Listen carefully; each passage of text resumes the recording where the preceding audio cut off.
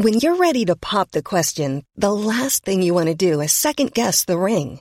At BlueNile.com, you can design a one-of-a-kind ring with the ease and convenience of shopping online. Choose your diamond and setting. When you find the one, you'll get it delivered right to your door. Go to BlueNile.com and use promo code LISTEN to get $50 off your purchase of $500 or more. That's code LISTEN at BlueNile.com for $50 off your purchase. BlueNile.com, code LISTEN. Ever catch yourself eating the same flavorless dinner 3 days in a row? Dreaming of something better? Well, HelloFresh is your guilt-free dream come true, baby. It's me, Keke Palmer. Let's wake up those taste buds with hot, juicy pecan-crusted chicken or garlic butter shrimp scampi. Hello Fresh. Stop dreaming of all the delicious possibilities and dig in at HelloFresh.com. Let's get this dinner party started. Hiring for your small business? If you're not looking for professionals on LinkedIn, you're looking in the wrong place. That's like looking for your car keys in a fish tank. LinkedIn helps you hire professionals you can't find anywhere else, even those who aren't actively searching for a new job but might be open to the perfect role. In a given month, over 70% of LinkedIn users don't even visit other leading job sites. So start looking in the right place. With LinkedIn, you can hire professionals like a professional. Post your free job on linkedin.com/achieve today.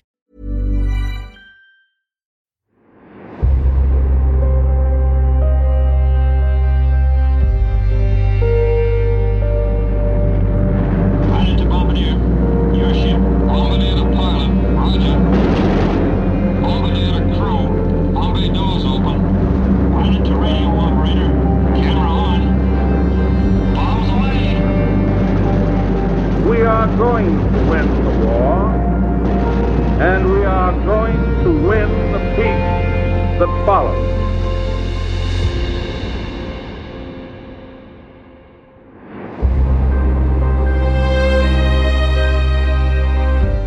Welcome to the Mighty Eighth Podcast, the podcast about the people, planes and the places of the United States 8th Army Air Force during World War II, with me, Johan Tasker, and military historian Mike Peters.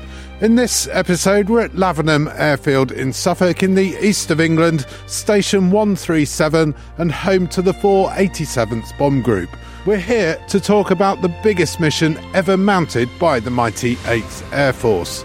Mike, this was one of the most important air battles of World War II, but it doesn't always get the attention it deserves.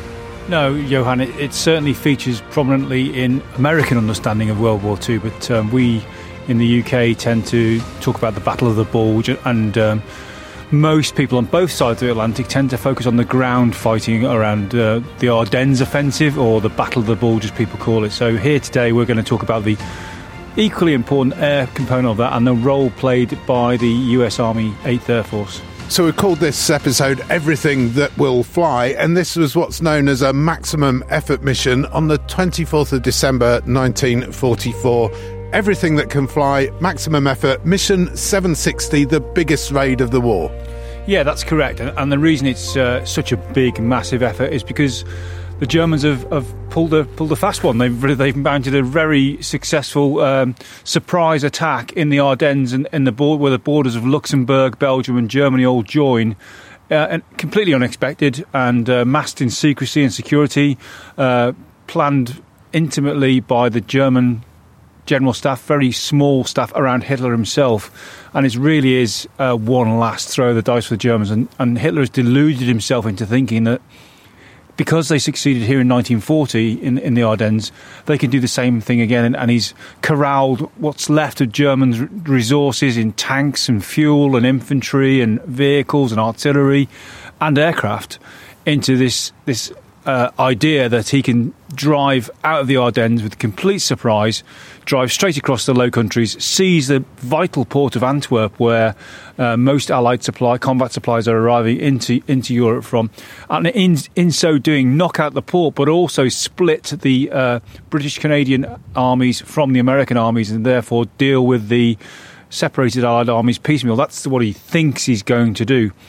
And he does that under a shroud of secrecy and security because he's paranoid about the Allies finding out, but also because in July 44 the Stauffenberg plot nearly killed him, and he's he's determined that nobody will leak information. And during the planning of this ill-fated attack, all transmissions of orders are done by hand, by dispatch rider, who are closely escorted and followed around by the SS.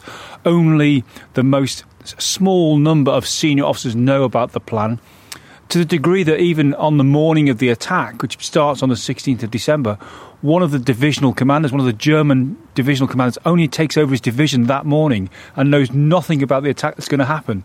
He arrives in his unit and finds that he's going to war that day. So to put this in context then, this is 6 months after D-Day. The Allies are in Europe on their way to Berlin. Hitler is trying to knock the Allies out of the war, or at least cause them to pause for thought for at least some time. Yeah, the writing's on the wall for the Germans, and Hitler knows it. The Russians, we all talk about D-Day and Normandy, but the Russians have mounted Operation Bagration in the July of 1944.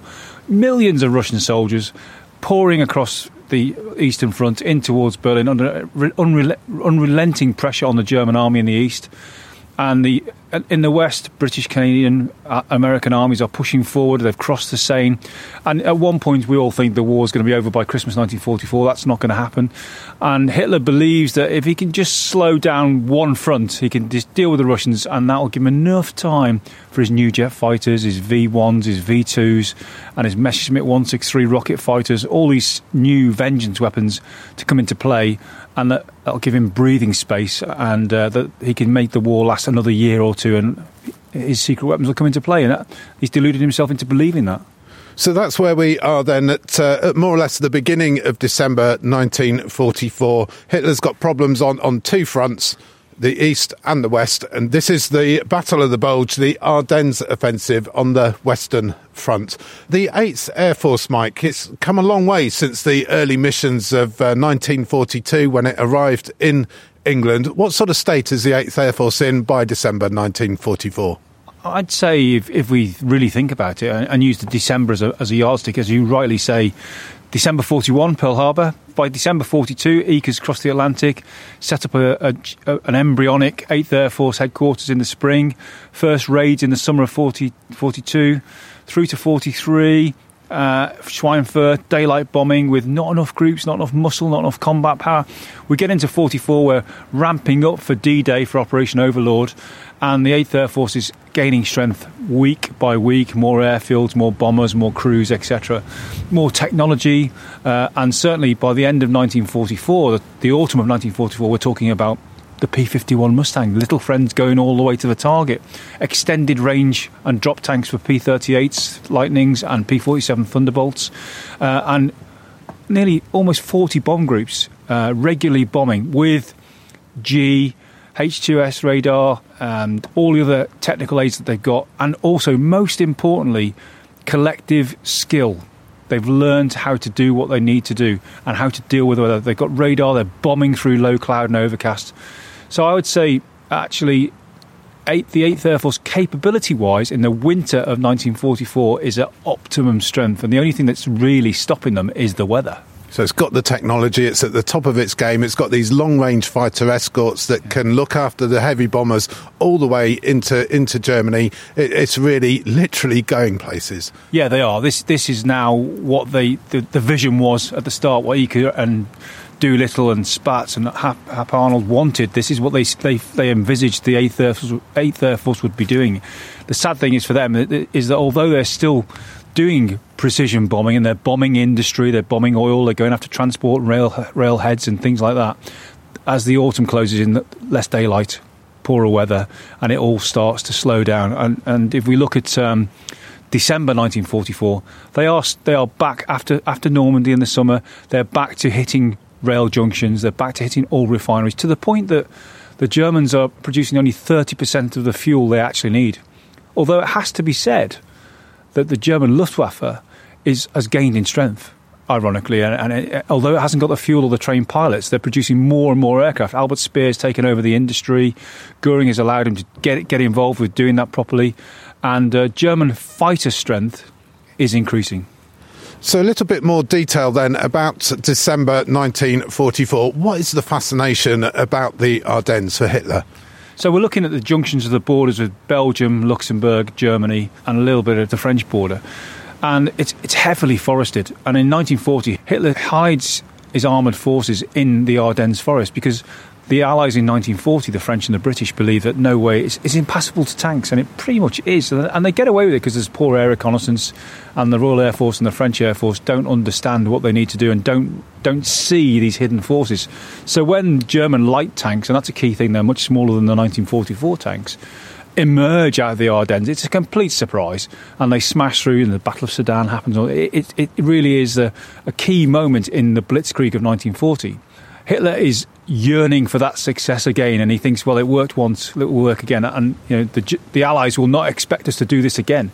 So even though the roads are poor and it's forested, but he goes for it again with all his heavy tanks and his armour, all the resources he can muster, not really understanding that he doesn't have the same advantages as he had before, and that the Ardennes is not suitable for what he's trying to do.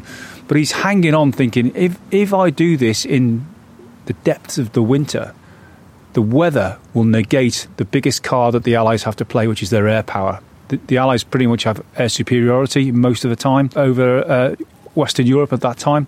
So he's really dependent on the weather forecast. He's waiting and waiting for this weather forecast so that he knows that for 2 or 3 days his armour can burst out of the Ardennes and drive for Antwerp unmolested by overwhelmingly superior Western air power. And like you say, he's going to do this by throwing everything he has at the Allies in secret, everything done by letter, not radio or signal, and deception too. Yeah, deception. So what is going out on radio, which the Allies are intercepting, is the talk about the Watch on the Rhine, the Wacht am Rhein, which is basically a defensive posture. Everyone thinks the Germans are going into trenches and bunkers for the winter. Christmas is going to be quiet. Although the war's not going to be over by this Christmas, it will be by next Christmas, and it's all going to be very quiet. And he deliberately lets that seed be sown.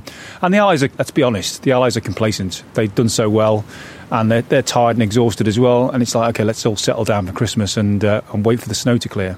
So Hitler's waiting to launch this huge, huge attack. What's he waiting for? He's actually waiting for a guy called Professor Werner Schwertweger. Excuse my German pronunciation if anyone's a German speaker. And he's the senior meteorologist in the OKW, the German headquarters. And every day Hitler's saying, what's the weather forecast? He wants bad weather. And every day Werner Schwertweger says, not yet. Not yet. And the reason for not yet is he wants the weather to be as bad as possible because he knows that is going to give him most protection. Yeah, I mean, this operation is called Operation Autumn Mist, and it's not called that for no reason. He wants low cloud base, and ideally fog to mask the advance of his armoured forces. And up until the 14th of December, he's being told, not yet, not yet.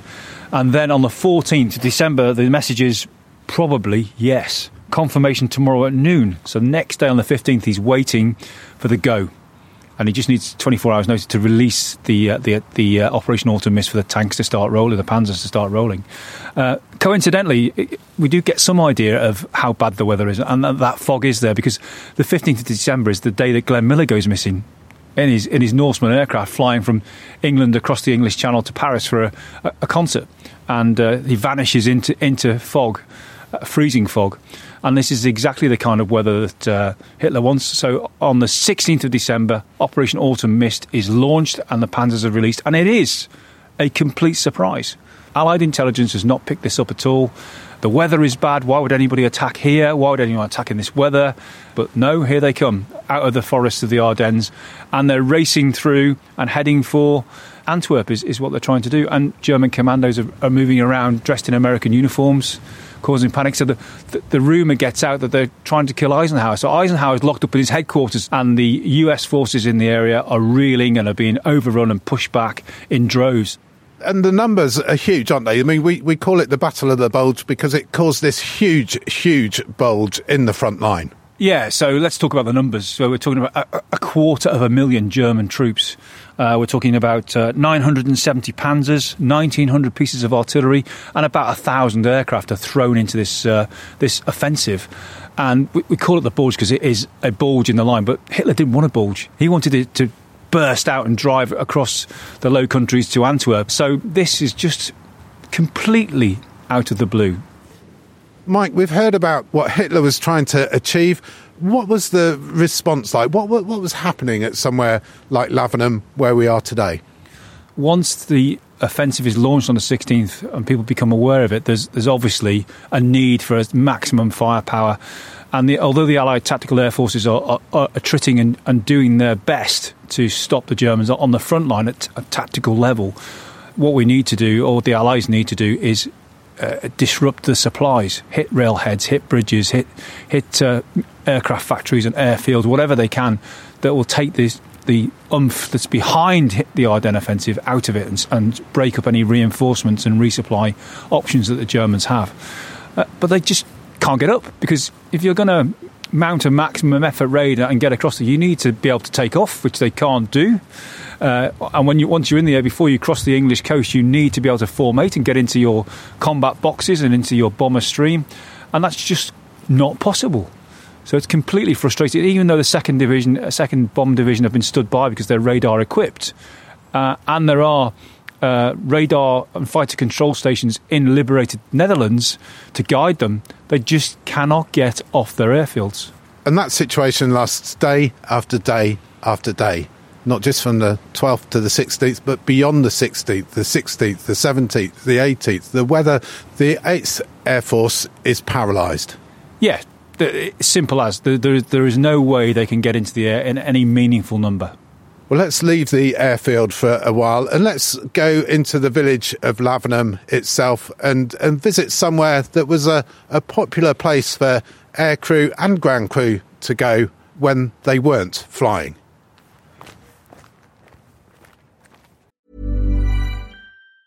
Ever catch yourself eating the same flavorless dinner 3 days in a row? Dreaming of something better? Well, HelloFresh is your guilt-free dream come true, baby. It's me, Keke Palmer. Let's wake up those taste buds with hot, juicy pecan-crusted chicken or garlic butter shrimp scampi. Hello Fresh. Stop dreaming of all the delicious possibilities and dig in at HelloFresh.com. Let's get this dinner party started. I'm Sandra, and I'm just the professional your small business was looking for. But you didn't hire me because you didn't use LinkedIn Jobs. LinkedIn has professionals you can't find anywhere else, including those who aren't actively looking for a new job, but might be open to the perfect role, like me. In a given month, over 70% of LinkedIn users don't visit other leading job sites. So if you're not looking on LinkedIn, you'll miss out on great candidates, like Sandra. Start hiring professionals like a professional. Post your free job on linkedin.com/achieve today.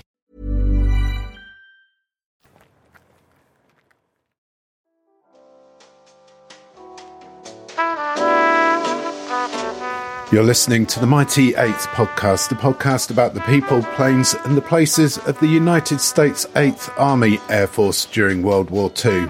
In this episode, we're in the Suffolk village of Lavenham, talking about the biggest mission ever mounted by the Mighty 8th Air Force. And we're here in the Airman's Bar at the Swan Inn. The Airman's Bar being dedicated to the memory of all service personnel who are based at Lavenham, gone but not forgotten. Mike, the thing I like about the Airman's Bar here in the Swan Inn at Lavenham is that it's very much a living, breathing, working place. It's not a stuffy memorial or a museum. It's very much alive, and it's where the air crews and the ground crews would have drunk. Yeah, and still did until very recently. You know, the local US Air Force crews came here, and certainly in my time at nearby Wattisham, we would come down here as air crew and ground crew. And it's got that vibe, that feel, and you can, on the walls are all the cloth insignia of US Air Force, US Army Air Force. It's tastefully done, but you still get that vibe that actually the people partied in here. And if you're on a mission in a few days' time, or you think, I might not make it through my tour, you could have a good time in here. And there's on the wall further across the other side of the room is the Boot of Ale record, signed by some very distinguished aircrew and pilots, some pretty senior commanders who had a go breaking the record, and with the decorations listed after it, DFCs and AFCs galore. You just can't go wrong here, can you really, if you're interested in this period of time. And as you say, it's not a museum, it's a working bar. People come here all the time and just sit and read and look and just feel the emotion and ponder who was in the same room during wartime and what they thought, flying tomorrow or the day after, or they just got back from a pretty hairy mission over Bremen or somewhere like that from the 487th. Who knows what they thought and who met here. And of course the other thing about it, which we try and mention a lot, is the interaction with the local community. Because Lavenham's a small village, still is fairly small. And to have a US Army Air Force airfield next door with over 2,000 service personnel on it, and the village is a smaller population than that, the crossover is immense, and it's a huge factor in the life of the people of Lavenham through the wartime years. So yeah, it's at the heart of the village, and it's certainly for the airmen from here and all the other airfields around here, and I mentioned Watersham, it's a focal point. And we're standing here in front of a photograph of Brigadier General Frederick Castle, 4th Combat Bombardment Wing commanding officer, who had a key role in that 24th of December raid. Yeah, Brigadier Castle is synonymous with the 8th Air Force in World War II for many, many reasons, but he's one of the founding fathers of that Air Force and knows Hap Arnold, who commands the whole US Army Air Force at the start of the war. In fact, Hap Arnold was at West Point with Castle's father, and when Frederick Castle was born, he was the first child born to anyone of that class at West Point, so he automatically, as is traditional at the time, the whole class became his godfather. So very well connected, and he's a good staff officer, but he's also a very capable field commander who flew numerous missions, which we'll talk about as we go along. But he stands out. And people might think, because he's had such a strong military background, that he might perhaps be lauding it around a little bit, but he wasn't that kind of person at all, was he? No, his reputation was for being a soldier's soldier, and he would stop and talk to anybody, and he was popular with the junior ranks, the enlisted men, the ground crew and air crew alike. He led from the front, and in fact his staff quite often tried to slow him down because he worked too hard and pushed himself above and beyond the limit that was expected of anybody. He was a great leader by example. And although he's a very capable staff officer, he also wants to be in combat. Yeah, Castle, like many of his peer group, wants to fight and wants to be involved in this exponential expansion of the 8th Air Force to prosecute the air war. He's a believer in air power. Alongside Doolittle, Eaker, Spots, Hap Arnold, all these people, he's one of these guys who's the driving force behind the US Army Air Force. And he starts off, he gets promoted from Major to Lieutenant Colonel in 43, and he's given command of the 94th Bomb Group at what was known as Bury St Edmunds. We know it today as Rougham Airfield, but he's posted to Bury St Edmunds to command the 94th Bomb Group. And he starts to rack up combat missions. In fact, in December 44, he's completed 29 combat missions already, and he's due his 30th pretty soon. He's promoted again to command the 4th Combat Bombardment Wing, and that sees him still operating from Bury St Edmunds in his wing headquarters, but he's got a number of bomb groups under his command, one of which is the 487th, based here in Lavenham. So the 487th, Mike, what kind of bombardment group are they? They're standard B-17 heavy bomb group. They are based here at Airfield 137 at Lavenham. They're quite successful. They fly 185 missions during the war, and they're operational from 7th of May 44 through to the end of the war, almost exactly a year later, on the 8th of May. And during that time, they fly 185 missions. As I say, they fly with the square P. They're under Castle's command, and as you know, and listeners will know, these air commanders at the time do lead from the front, and Castle is a great example of that. And they don't always fly with the same bomb group. They move themselves around so that each bomb group sees them do that. So they'll do tours of inspection on the ground. They'll visit. They're involved in who's commanding and selection of those commanders. But when it comes to a big mission that's really important, they climb into a cockpit, as usually in a co-pilot seat, displace the co-pilot to somewhere else in the aircraft to assist with the running of the mission, and they're in the lead combat box, leading the mission. And that's exactly where Castle wanted to be on the 24th of December, but his chief of staff wasn't keen. That's absolutely right. Castle has been really busy. It's December 44 is a tough month for the 8th, and they're trying to prosecute some very big raids, and the weather is really against them. And the Luftwaffe is also improving in its number of aircraft, etc. So the air war is becoming quite intense and it's quite tough. And Castle is out in his car, driving from bomb group to bomb group, from airfield to airfield, visiting, cajoling, encouraging, pushing people along. And he's flown a lot of missions, and he's visibly exhausted, and his headquarters staff are quite concerned that he's flying too many missions and that he shouldn't do so. And they know that there's an imminent, that the Ardennes offensive has been launched and that the 8th Air Force is already carrying out missions into Germany to try and break up and disrupt the flow of supplies to the German offensive in the Ardennes. But then they get the signal that there's going to be a huge mission 670, and they understand that their wing is going to be leading that mission, which is going to be the largest mission ever mounted by the 8th Air Force in World War II. And they just know that Castle, if he finds out, is going to say, I'm going to do this, I have to lead this. But they know he's at the point of exhaustion, so the chief of staff of the wing says to all of his staff, immediate staff, and they're in the building when the brigadier gets back from his tour, and he's been visiting Bury St Edmunds and places like that. When he gets back, unless you're directly questioned, don't tell him anything about this mission. And he's trying to sideline him so he'll get some rest and go to sleep. Clearly, then, a man who put duty first. Yes, absolutely. And as I said, his chief of staff is concerned that Castle is exhausted. And his chief of staff is Colonel Nick Perkins. And he's briefed all the staff, as we said. And Castle's out all day. He's away on the airfields. And it's after dark when he gets back. And he has his driver drop him off at the ops room. And he comes in to see Perkins and said what's going on and for an update, etc. Obviously he knows about the Ardennes breakthrough, because this is the night of the 23rd of December and the breakthrough starts on the 16th of December. The battle's been raging all week. And he realises that he asked Perkins directly what's going on. Perkins says there's a maximum effort operation on. We're going to throw everything we can in the sky, and we've even been ordered to use training aircraft with no guns, etc. Everything in the 8th Air Force is going to fly that day. Castle is tired and is happy with Perkins' plan that Lieutenant Colonel Robert D. MacDonald will be the combat mission commander and will lead the wing as part of the 3rd Air Division on their attack the next day. And he said, make sure I'm woken up and I'll see them all off in the morning. Perkins is massively relieved that the exhausted commander Castle has left the room, and Castle sets off for his bunk in the mess and for a good night's sleep. And he and Colonel MacDonald look at each other with a bit of relief, and only for a minute later for Castle to walk back into the ops room and say, hey, I've had to think about this. This is such a big thing. This is what I'm paid for. I really do need to lead this mission, Mac, so you can step down. I'm going to be the mission commander. And that's a mark of the man, I think. So maximum effort mission. How much would Castle have known about this before it was actually announced? I think he knows the war. He knows what's happening. The 8th have been trying to disrupt this Ardennes offensive since it started on the 16th of December.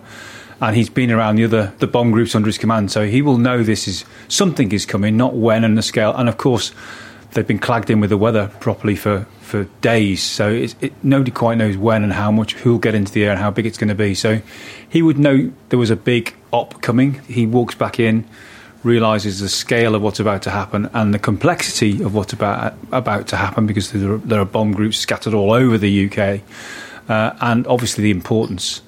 So he probably walked away, digested the information and thought, hey, I can't sit this one out. I'm the commander. I need to be in that lead combat box. I need to lead this mission, and came back in and decision made and ousts MacDonald from his command seat in the lead aircraft of the lead box. So Castle is going to lead the wing that leads the entire 8th Air Force. What does that involve?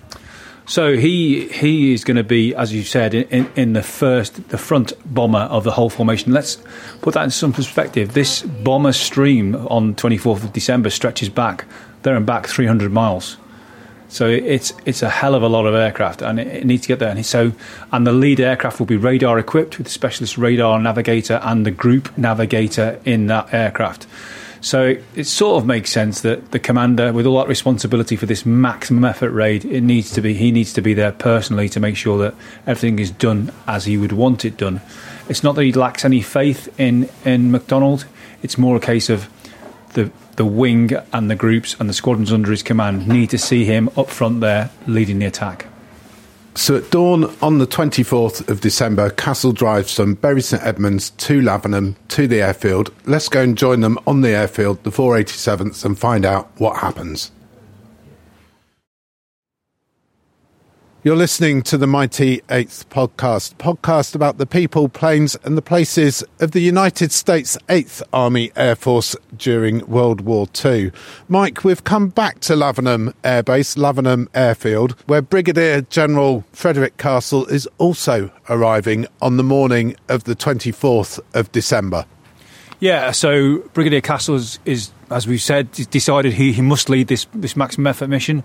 He arrives and is going to fly in a modified B-17, which has the latest radar technology on it, with a radar navigator and also with a group navigator as the lead aircraft of the lead combat box of the lead wing. He's going to lead the whole mission. He's going to lead a bomber stream which will spread out over 300 miles. So he's going to fly in Treble 4, which is the tail number of the aircraft. And it has no names. It's a fairly new B-17G. And he goes into the briefing cycle with everybody else. He will displace the co-pilot, and generally the routine was that the co-pilot would move into the tail gunner position and would act as a coordinator, informing the commanding officer who's in the front for the mission of what he can see, the formation, how it's holding, how people are operating. And he'll do that with, as I said, 2 navigators. So he has all that responsibility. The whole stream is following him. So, Mike, the biggest raid of the war, 21,000 aircrew, 2,046 heavy bombers and 853 fighter planes. Everything that can fly will fly against the Germans. Yeah, that's right. And it sounds very simple, maximum effort. But what you're saying is essentially, normally you would have a percentage of your aircraft on the ground being serviced, a percentage being repaired, and a percentage committed to the mission, and you'd cycle that through. Maximum effort means you forget all that. And also, in this instance, even your training aircraft and your reserve aircraft are thrown into the front line. So you throw everything at it, which means there's going to be a bill after that. So some of those aircraft will get damaged, some of them will require servicing, so your next mission won't be as strong. You won't be able to put as many aircraft in the air. So it's a surge. So it's a real statement, and it's like, okay, everything must go, everything must fly. So all those crews who should have been rested, all those aircraft that needed structural repairs or needed servicing that are just fit to fly will fly that day. So Hitler has launched his attack, throwing everything at the Allies. The Allies are now going to throw everything that they've got back at Hitler. Yeah, and Eisenhower, he gripped this. He realised quite quickly early on in the German offensive, while everyone else was panicking around him, that actually, we've got this. You know, all we've got to do is hang on till the weather clears and we can bring our air power back in and reinforce the Russia's Patton's Third Army down there. The British come in from the north in Montgomery and the US First Army. He knows that in the end the Germans can't win, but air power will save lives. If the 8th can get into the air, then that will save lives on the ground. So 2,046 heavy bombers, 853 fighters, the Little Friends, a 300-mile-long bomber stream. This is the largest aerial bombing formation in history. It had never been seen before, and to be honest, it's unlikely ever to be seen again. It certainly won't be seen again. There just aren't that many aircraft in the world to do that, especially from one Air Force. And that's, when you think about what we started with, what ECA started with in 42, this is a really steep curve to create this capability, to grow this Air Force, as well as all the other Air Forces that are involved. It really is awesome, because they're not all taking off from their own home airfields. Some of them, because of the bad weather on previous raids, have had to land elsewhere. So coordinating that effort, getting everyone back into their squadron, wings, groups, etc., and then into their divisions, takes a huge planning effort. And they talk about the field order for Mission 760 being a dozen of feet long in teleprinter printout or more. But they do it. They get it done. And it's quite an effort, because the force is, if a takeoff is split into 3 separate forces, and the first force is going to go out over Felixstowe, assemble and go out over Felixstowe on the coast. The second force will assemble and then go out over Clacton. And the third force will go out over Great Yarmouth. And as we said, Lavenham had a key role in this mission. Lavenham Airfield today is actually owned by Suffolk farmer John Pawsey. I spoke to John earlier and he explained its significance. They started building the airbase here at Lavenham, the 47th Bomb Group's airbase, in 1944, and they flew 185 missions. And my grandfather, David Alston, carried on farming as they built the runways, and actually farmed it as they were, the base was operational. But my mother and my aunt, it had a big effect on them in the way that my aunt, as soon as she could leave home, she left home and went to live in New York for the rest of her life. And my mother was constantly looking up the sky, identifying aircraft, because as a young child under the age of 5, she was counting the aeroplanes going in and out of the airbase. So your family continued farming while the airbase was in operation? They did. I mean, the centre of it, the bit around where the runways are, no, they didn't do that. But actually, outside the perimeter track, yes, they did. And certainly, even the fields around the old hospital were farmed. So yes, they let my grandfather farm as much land as he possibly could. And we're here today. There's the control tower, which you've helped restore, been instrumental in that. Tell me about that. Yeah, so we've actually got a fantastic tenant in there called David Good and Associates, and they really wanted an office that was in the middle of nowhere, and we were able to offer them that, and they actually restored it. We charged them a very low rent for a while, but it's a fantastic relationship, and they've taken on other buildings as well, and so effectively they're going around and restoring them. I think, the difficulty is a lot of these buildings were pulled down, and they weren't seen as important, but actually we've always valued them, and I think it's one of those things where it's easy to lose these buildings, but actually we'll lose them for good, and I still think they look fantastic today. A Suffolk farmer and Lavenham Airfield owner John Pawsey. Mike, this maximum effort mission, where was it heading?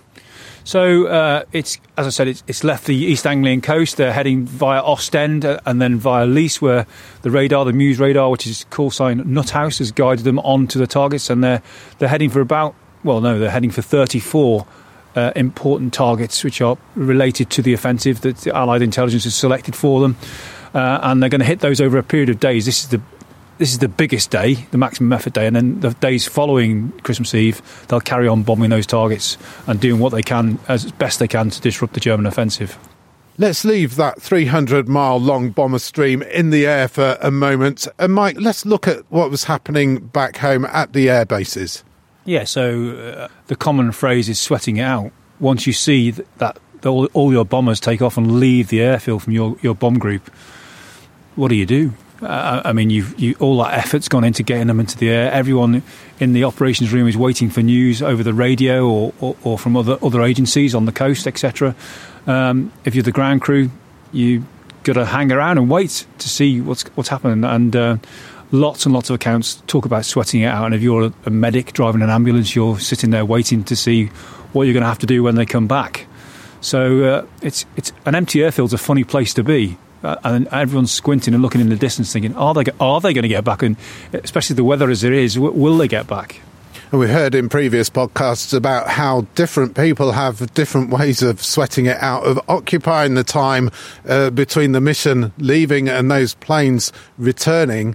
That was certainly the case in this instance on the 24th of December 1944. It was Christmas. There were a number of Christmas parties held, hosted by the Americans, by the mighty 8th Air Force, by the ground crew, the people behind, including here in Lavenham.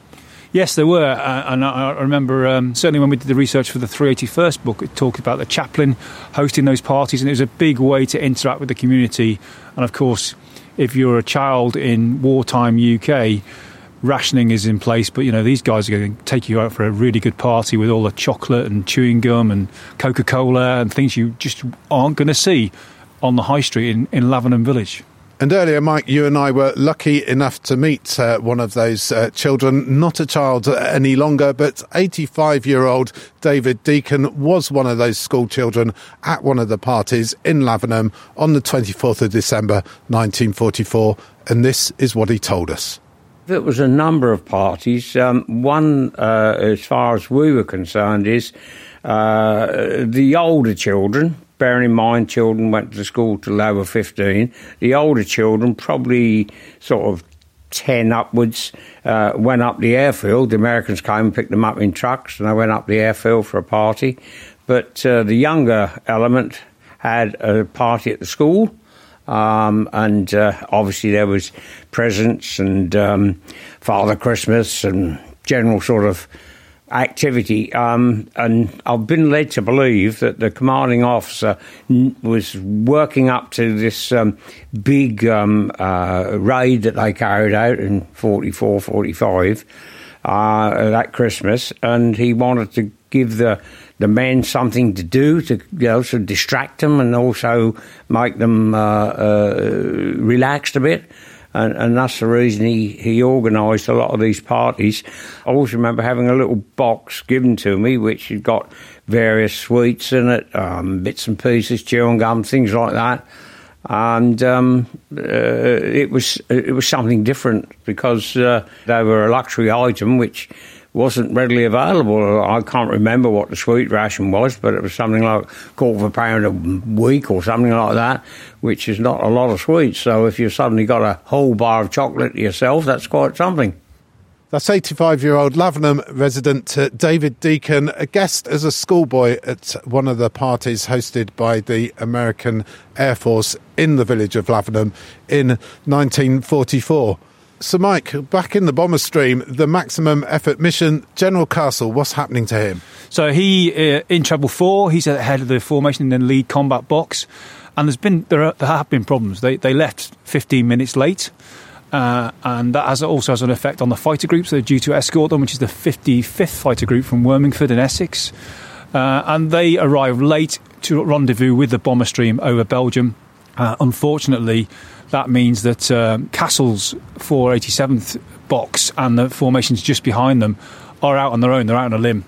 And the Germans take the initiative. They do an unusual thing. They deploy their fighters ahead of the Belgian border, into Belgium, knowing that they've picked up the fact that there's no fighter escort. And Castle has his own problems as well at a more immediate level. Engine number 4 on his B-17 is playing up and lacking power. And he decides about 12:25 in the day that he's going to have to abort the mission. And he signals back that, hey, my aircraft's not going to make it, I'm going to have to abort the mission. And he turns to break formation to head back to England because he's aborted the mission. The rest of the box, and then subsequently the boxes following, turn to follow him, thinking it's a change of course. So he has to turn back with his damaged engine into the formation, and just as he gets back towards the formation, that's when the first Messerschmitt 109s hit this lead box, and they single out Castle's aircraft because they can see smoke coming from the engine. It's a weakened aircraft, so they go for it head on and they attack Castle's aircraft. He's got all his guns firing, etc. He's flying onwards with the mission. He's trying to stay in formation for protection, and there's no little friends, there's no escort to protect them. The Germans realise this and come in again for another attack. This time they hit 2 of Castle's other engines, and he gives the order to bail out to the crew. His co-pilot says, no, I'll stay with the aircraft. Castle says, no, I'm giving you a direct order. You must bail out. And the crew start to bail out. Only 5 of the crew will survive. And at that point, Castle's aircraft gets hit again by the Messerschmitts, and there's a fire. His oxygen system's already caught fire. Now there's a fire in one of the fuel tanks in the wing, and he plunges down in flames. So Castle is the only man who stays with the aircraft and will die, obviously, and he will receive posthumously the US Medal of Honor. Again, as we heard earlier, putting duty before anything else, and also the safety and well-being of his crew. Yeah, a shining example of what leadership or heroism really is. That in itself doesn't have an effect on the mission overall, though, does it? No, it doesn't. Although, obviously, those that witnessed Castle's aircraft talk about it after the war and say what a tragedy it was and how moved they were, but it made them more determined to prosecute the mission. Were they successful? So they do have an effect, and they hit most of the targets with some effect. And if nothing else, the sight of those contrails, those massed formations in the air, give the ground troops heart. They've got the tactical air force and the fighters hitting German targets close in, and then to see this huge aerial armada overhead heading into Germany and hitting the Germans where it really hurts must have been really good for the morale of the guys who were freezing in the snow below, fighting the Germans toe-to-toe. So psychological and real-time. So they're starting to turn the tide of the battle. They've hit the targets. They're on their way home. Well, obviously Kassel's aircraft's gone down. Everyone's seen that. The Luftwaffe is doing its best to interrupt and deter the stream, but it's just too big and overwhelming. And although they'll do their best, they'll only shoot down 12 heavy bombers and 10 American fighters, and the 8th will claim 95 kills on the day. So a bit of a one-sided match, really. And although the tragic loss of Brigadier Kassel overshadows the day, most bomb groups, memoirs and diaries recall it as a milk run, a successful mission, an overwhelming mass of aircraft that could not be stopped, that went in and hit the targets, and the weather had cleared. However, they've still got to get home. And the weather is again going to play a massive part, because although the weather is clear over the Ardennes and they're free to bomb their targets, as they turn for home and come back across the Channel, East Anglia is almost completely obscured by low cloud and fog, and it's freezing fog. And a lot of the airfields are closed and they can't get back to their parent airfields. So we have a lot of aircraft diverted in their droves to unfamiliar airfields. And there are lots of stories about particularly Bury St Edmunds, Rougham Airfield and Ridgewell, where dozens of B-24s and B-17s are forced to divert to those airfields, and they spend Christmas Eve night, the crews spend sleeping in their aircraft in freezing conditions on the runway. So surprisingly few losses then for what was the biggest mission of the war, the biggest mission, in fact, in history, the greatest air armada the world has ever seen. Did it make a difference, though? I think it did, Johan. History says it did because, as I said, psychologically it had a massive effect on the battle. To be honest, Hitler's ground offence had almost run out of steam by then, and Patton's Third Army was in place. Montgomery was coming in from the north. The front line had coalesced, so the Germans were not going to achieve their objective, and they had to do that when the weather was bad. The weather had cleared. So yes, it had made a huge difference, and more raids would follow in the days following Christmas Eve. And the legacy was, of course, that Hitler had squandered what last resources he had. We talked about the roll of the dice. Well, he'd come up with a 1, not a 6. He'd squandered those resources, and he would not stop. The Germans would then throw away the last of the Luftwaffe on New Year's Eve, New Year's Day, on Operation Bodenplatte, where he would use every last available fighter he had to try and destroy the Allied air forces on the ground, against the advice of people like Adolf Garland, who said this is ridiculous. And it's the last lifeblood of the Luftwaffe was thrown away as well in the same week. So game over, really, on the Western Front. All those precious tanks, all that fuel, what was left of his well-trained troops, wasted, and they would be needed to defend on the Eastern Front and the Western Front. So really, it did make a difference, and the 8th Air Force had played its part. And as I said, we mustn't forget Air Transport Command and the 9th Air Force and the RAF's number 2 group, except they all played a part, but that huge, overwhelming mass of heavy bombers literally made a huge impact and turned the tide of the battle. Well, that's it for this episode of the Mighty 8th podcast, a podcast about the people, planes and the places of the United States 8th Army Air Force during World War II. Mike, a fitting end for the last podcast of the year, a Christmas special, as it were. Yeah, and I think it's a good testimony, because we talk a lot about the Battle of the Bulge and the Ardennes, and although it's a huge effort by the 8th Air Force, it tends to get glossed over, so it was good to go into some detail, wasn't it?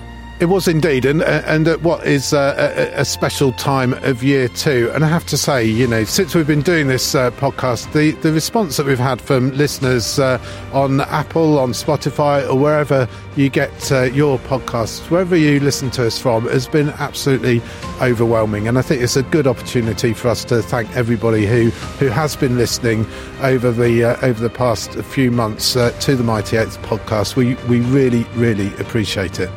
We do, and thank you, and Merry Christmas to everybody. Yeah, Merry Christmas, everybody. We'll be back in the new year with some more episodes of the Mighty 8th podcast. But for now, I'm Johan Tasker. Goodbye. And I'm Mike Peters. Goodbye.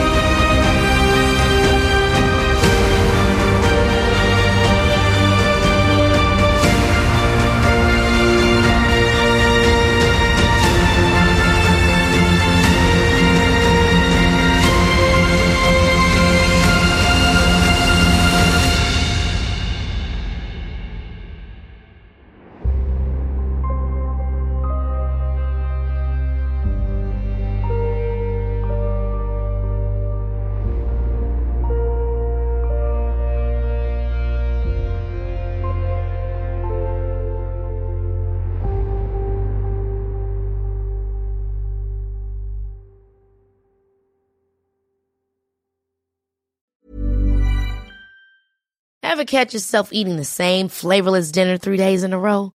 Dreaming of something better? Well, HelloFresh is your guilt-free dream come true, baby. It's me, Keke Palmer. Let's wake up those taste buds with hot, juicy pecan-crusted chicken or garlic butter shrimp scampi. Hello Fresh.